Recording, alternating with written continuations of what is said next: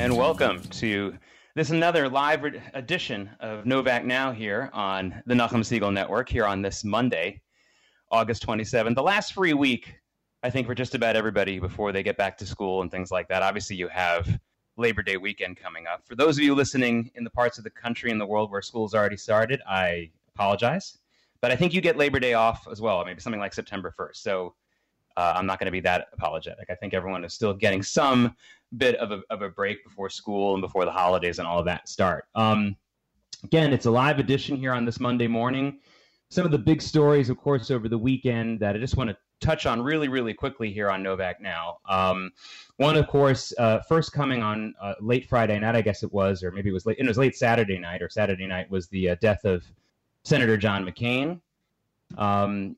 Just a personal story about him. I spent some of my years growing up, as those of you who have been listening to the show regularly know, in the big Navy town of Norfolk, Virginia. And because of that, John McCain was a name that I knew from a very, very young age. I lived in a neighborhood in Norfolk that was new. They were building really nice new townhouses. We moved into one that was really nice and new, brand new at the time. And it felt like every one of our neighbors was either a just retired naval captain or a naval captain about to retire.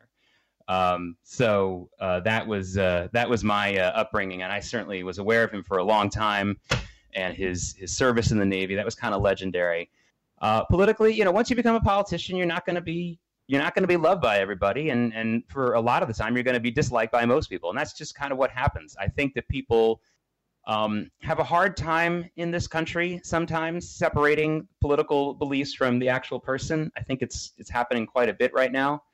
So I think that, there's a lot of people who are coming out now saying great things about John McCain, who were saying horrible things about him politically not that long ago, and vice versa. Take that for what it is, but a very, very interesting life, and a life where I think the guy really meant to do some very good for this country and very often did. So that's one thing.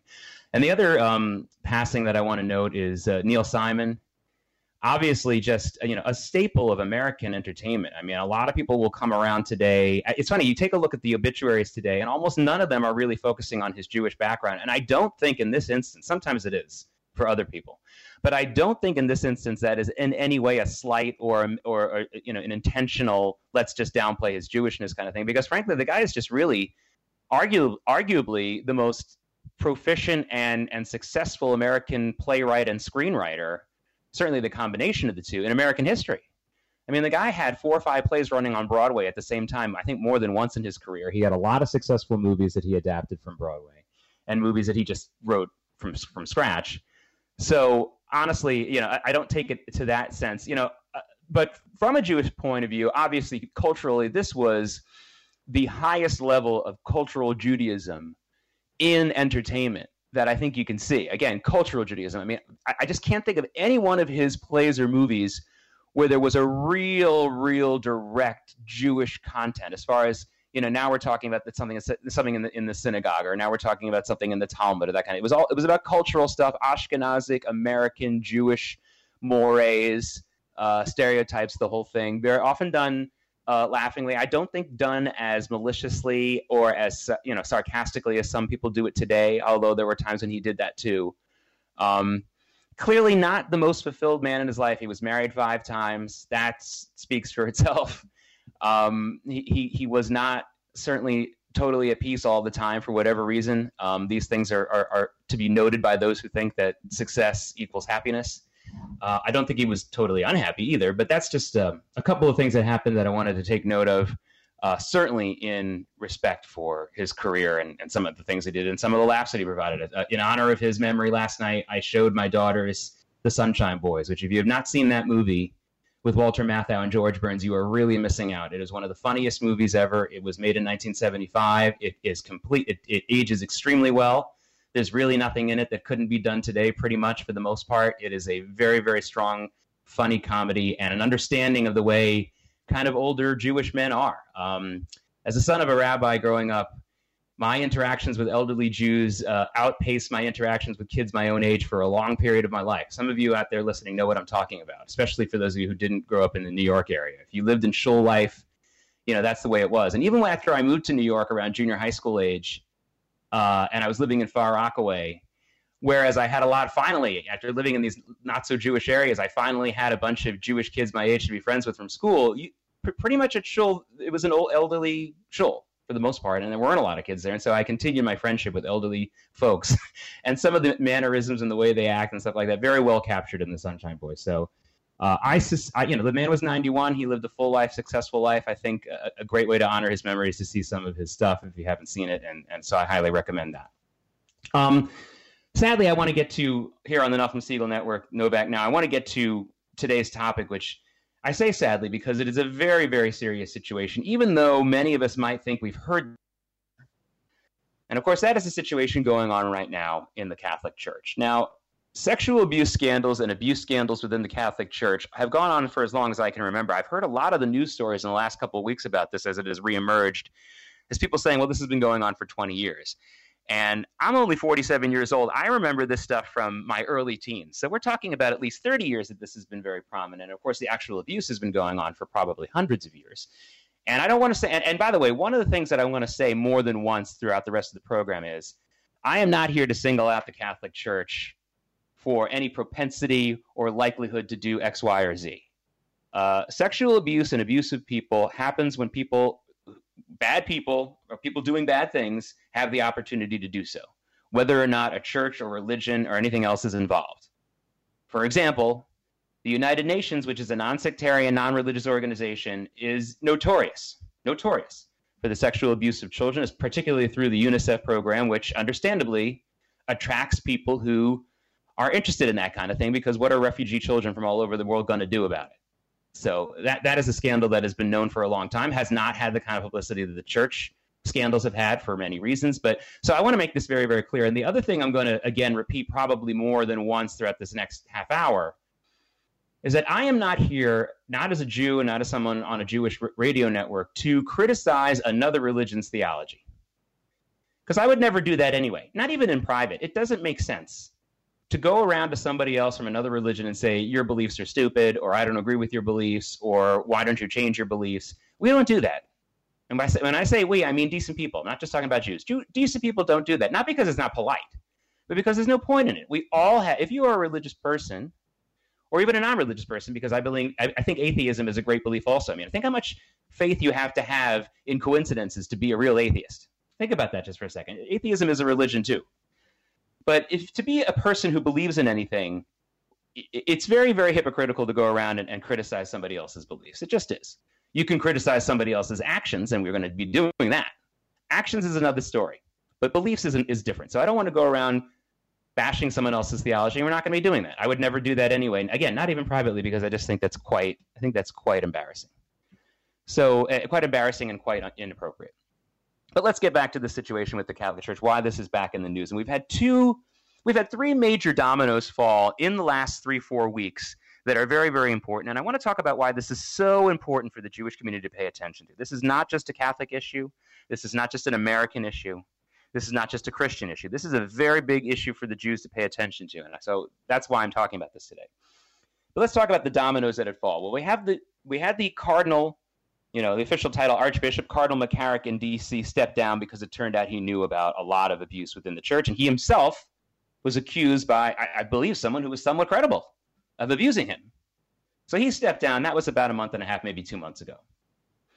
Then 2 weeks ago, you had a blockbuster, horrific report from the Pennsylvania State Attorney General, who happens to be a Jewish man. And I don't think that that's an issue here. And I hope that no one brings that up. The man's the Attorney General, and this investigation had been going on for years before he took the office.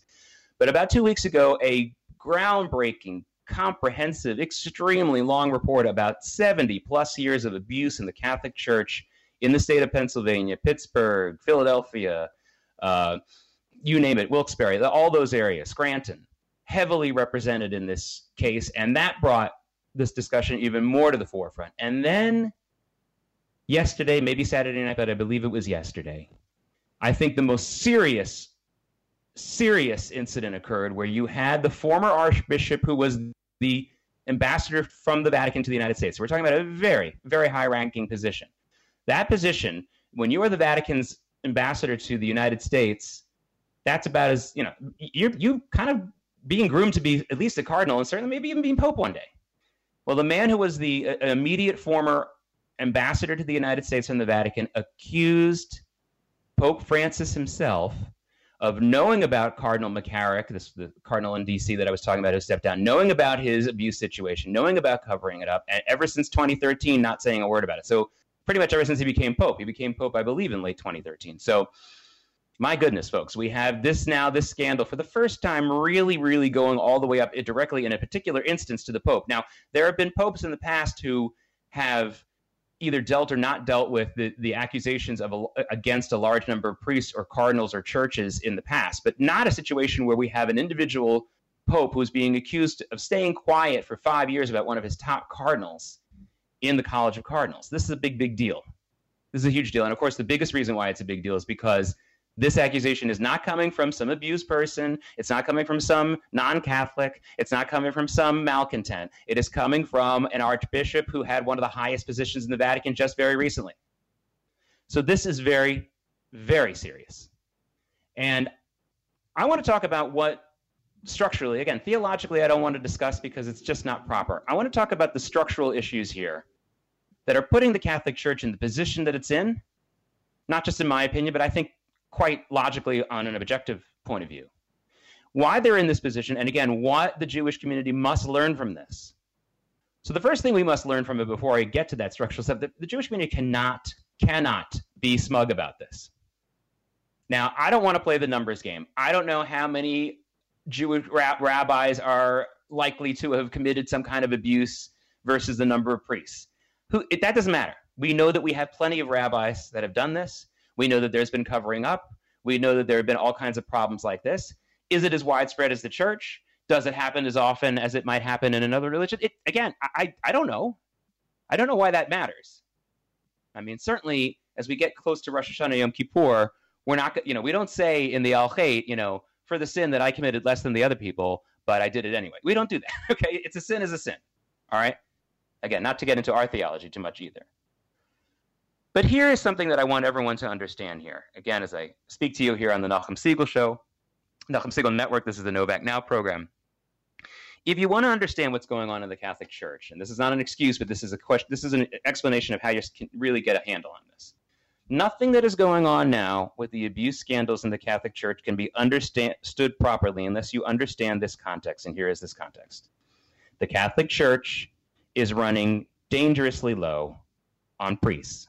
And they have been for decades and decades and decades. They don't have enough priests. They don't have enough priests to really administer to the flock. Now, again, here in New York City, if you walk by St. Patrick's Cathedral, you'd never know that. It looks like they're full up. Looks like it's great. I'm talking about outside of the major cities, outside of the fancy parts of the major cities, just like everything else in this country. Things get different the further away you get from the urban hubs.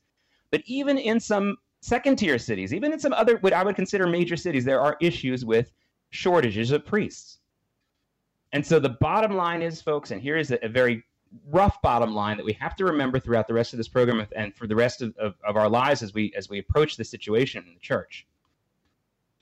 The question is, can the church properly purge and punish the priests who have committed these acts, no matter how horrific? Can they do that and still survive? Because they're already low on priests. And when I say low, I mean dangerously low, to the point where they have some nuns leading mass, to the point where they have some parishioners doing it. They're in trouble.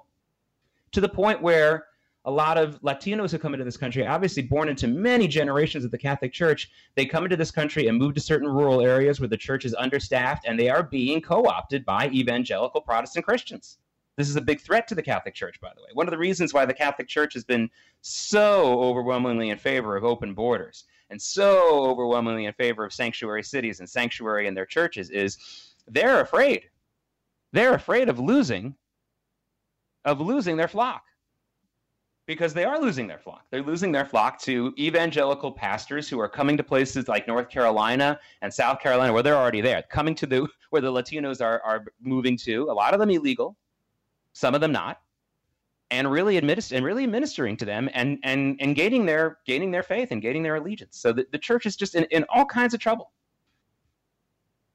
And I'm sorry, I'd like to believe that there are other reasons for this. I'd like to believe that there's a certain naivete going on But it's been going on for too long, and I just keep coming back to this again. And by the way, yes, it's convenient because I don't want to argue about the theological and the belief structure and what priests have, what can and cannot do as being the primary reason for all of this.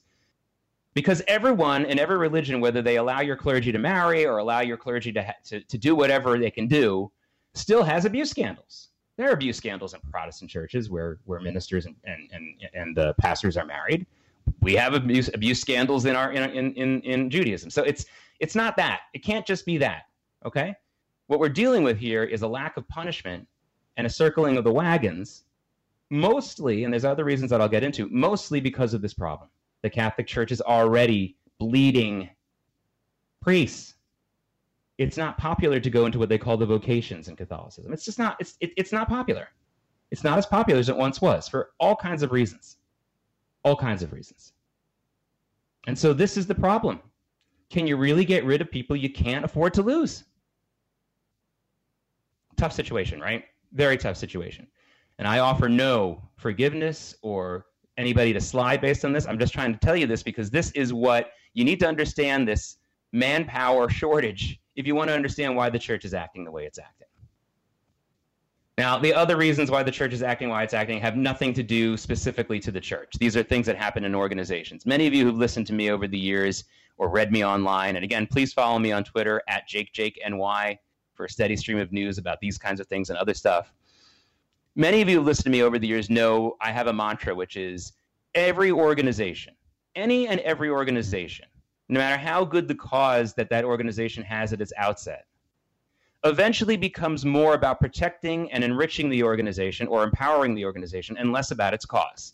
This is just human nature. And there are Jewish organizations that unfortunately embody this. You know, for example, why did the major Jewish charities and Jewish philanthropy organizations in the United States fall down on the job to some extent during the Holocaust? Why were they so involved in silly things like, one of the major Jewish organizations, and I won't name them, but one of them was working harder to resettle Jews to Stalinist collectivist farms than to save Jews from Germany and Poland and other places during the Holocaust. It's outrageous stupidity. Why? Because those organizations were slavish to the power they thought that they could get through being allied with Stalin, and so they did that. And some other Jewish organizations were much more interested in the fact that they felt like they were rubbing elbows with President Roosevelt, and so they looked the other way that he wasn't helping and rejecting refugee boats and things like that. They looked the other way because they wanted President Roosevelt to be their buddy. And that's what organizations do. Eventually, they fall into that hole every time, which is why some of the most successful movements in history have been done on a grassroots level. My own personal experience, the Student Struggle for Soviet Jewry, which was a very small organization. It really was just a grassroots organization started by Yeshiva, Flatbush, Ramaz High School, and Hunter College, I think, or City College students in the late 60s. And it remained mostly a grassroots movement, and it was successful. And luckily, it didn't last long enough to become an ingrained, institutionalized institution where everyone was worried about where's my salary and who's going to be the guest speaker and are we going to get the Secretary of State to be at our next convention and chazarai like that. And it is chazarai because it gets you away from your initial goal. And so the Catholic Church is suffering from this, as many Jewish organizations do when they have similar scandals. It becomes very, very clear that their number one goal is the preservation of the organization. So irrespective, even if you put aside the fact that the Catholic Church has this huge priest shortage, this massive problem within the church where they can't really get rid of the people they want to get rid of without losing a tremendous amount of influence and ability to minister to their flock. But it's also just the usual circle of wagons nonsense. If the Catholic Church admits or takes liability in all these abuse cases, they're going to be out billions of dollars. They already are out billions of dollars in this country. The settlements that we've seen over the last 25 to 30 years in the church and just certain American dioceses has been astronomical. Ask parents who send their kids to Catholic schools. A lot of them have seen the Catholic schools close or lose facilities or lose some space. And that's sad. And that's very sad. So again, if you might have noticed here on Novak Now, on the Nachum Segal Network, here's where I'm going to draw this connection to the Jewish community and why the Jewish community needs to pay attention to this. Because whereas we don't have a rabbi shortage in the Jewish community, it's possible that in some movements, maybe in some of the Reform and Conservative movement, they have a bit of a shortage. I don't think so. it's not as pronounced as it is in the Catholic Church, but certainly not in the Orthodox world is there a shortage of rabbis. That's the opposite of what we have. We've got a lot of rabbis. Okay, most rabbis I know don't work as rabbis because we have so many rabbis. Okay, but we do have institutions that try to protect themselves.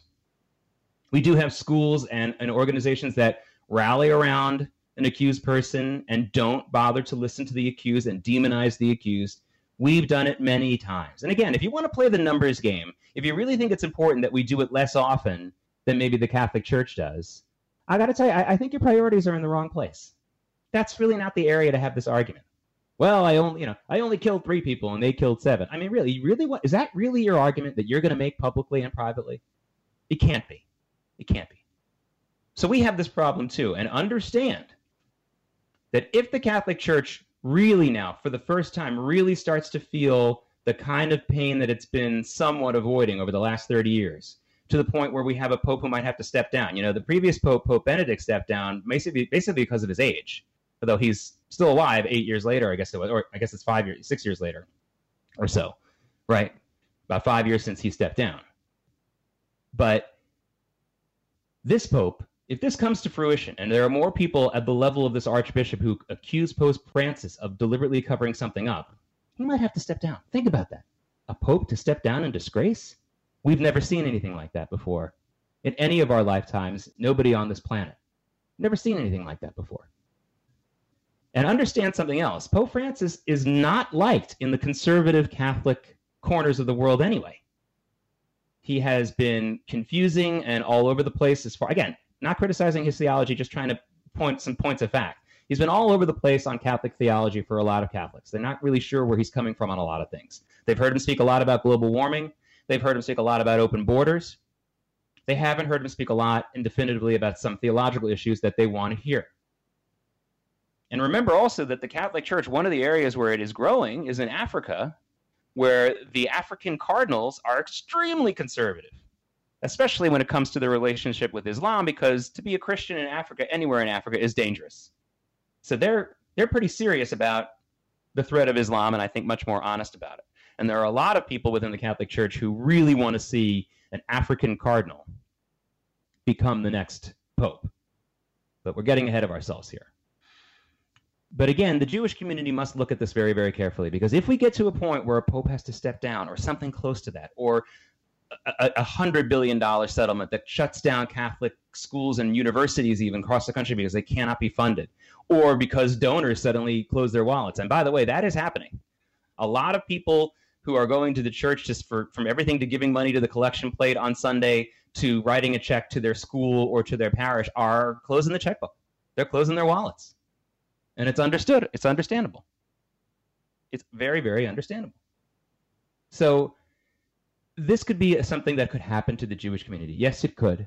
Imagine if the modern Orthodox community, the acculturated Orthodox community that really is responsible for much of the funding, not only of the modern Orthodox community, but of the Black Hat community.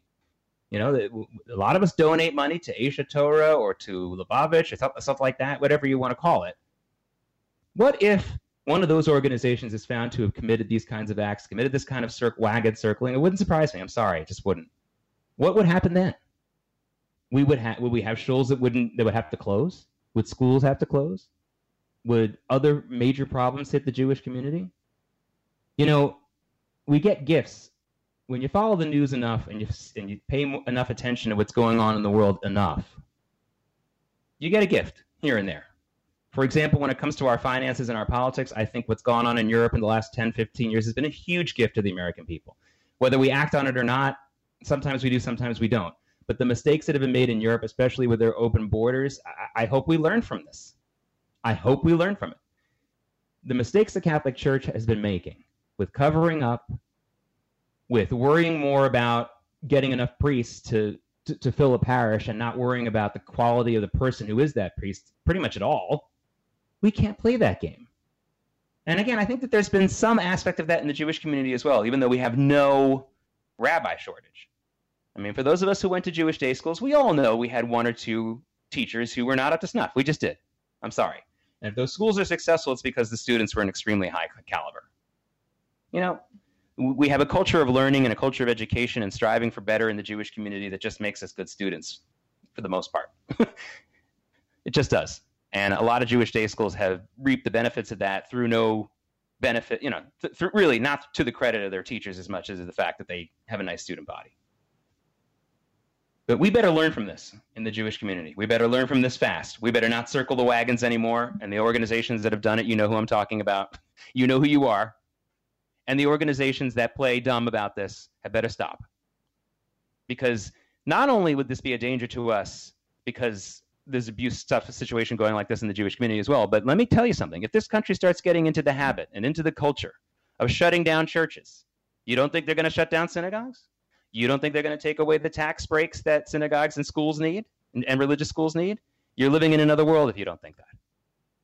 And if those secular forces, because through their own fault of the Catholic Church, gets that victory, they won't stop there. But I am going to stop here. This has been Novak Now on the Nachum Segal Network. I've enjoyed speaking to you this week. Let's all hope that things come out the best, and certainly for the victims, may they have some comfort and some justice. I'll speak to you again next week.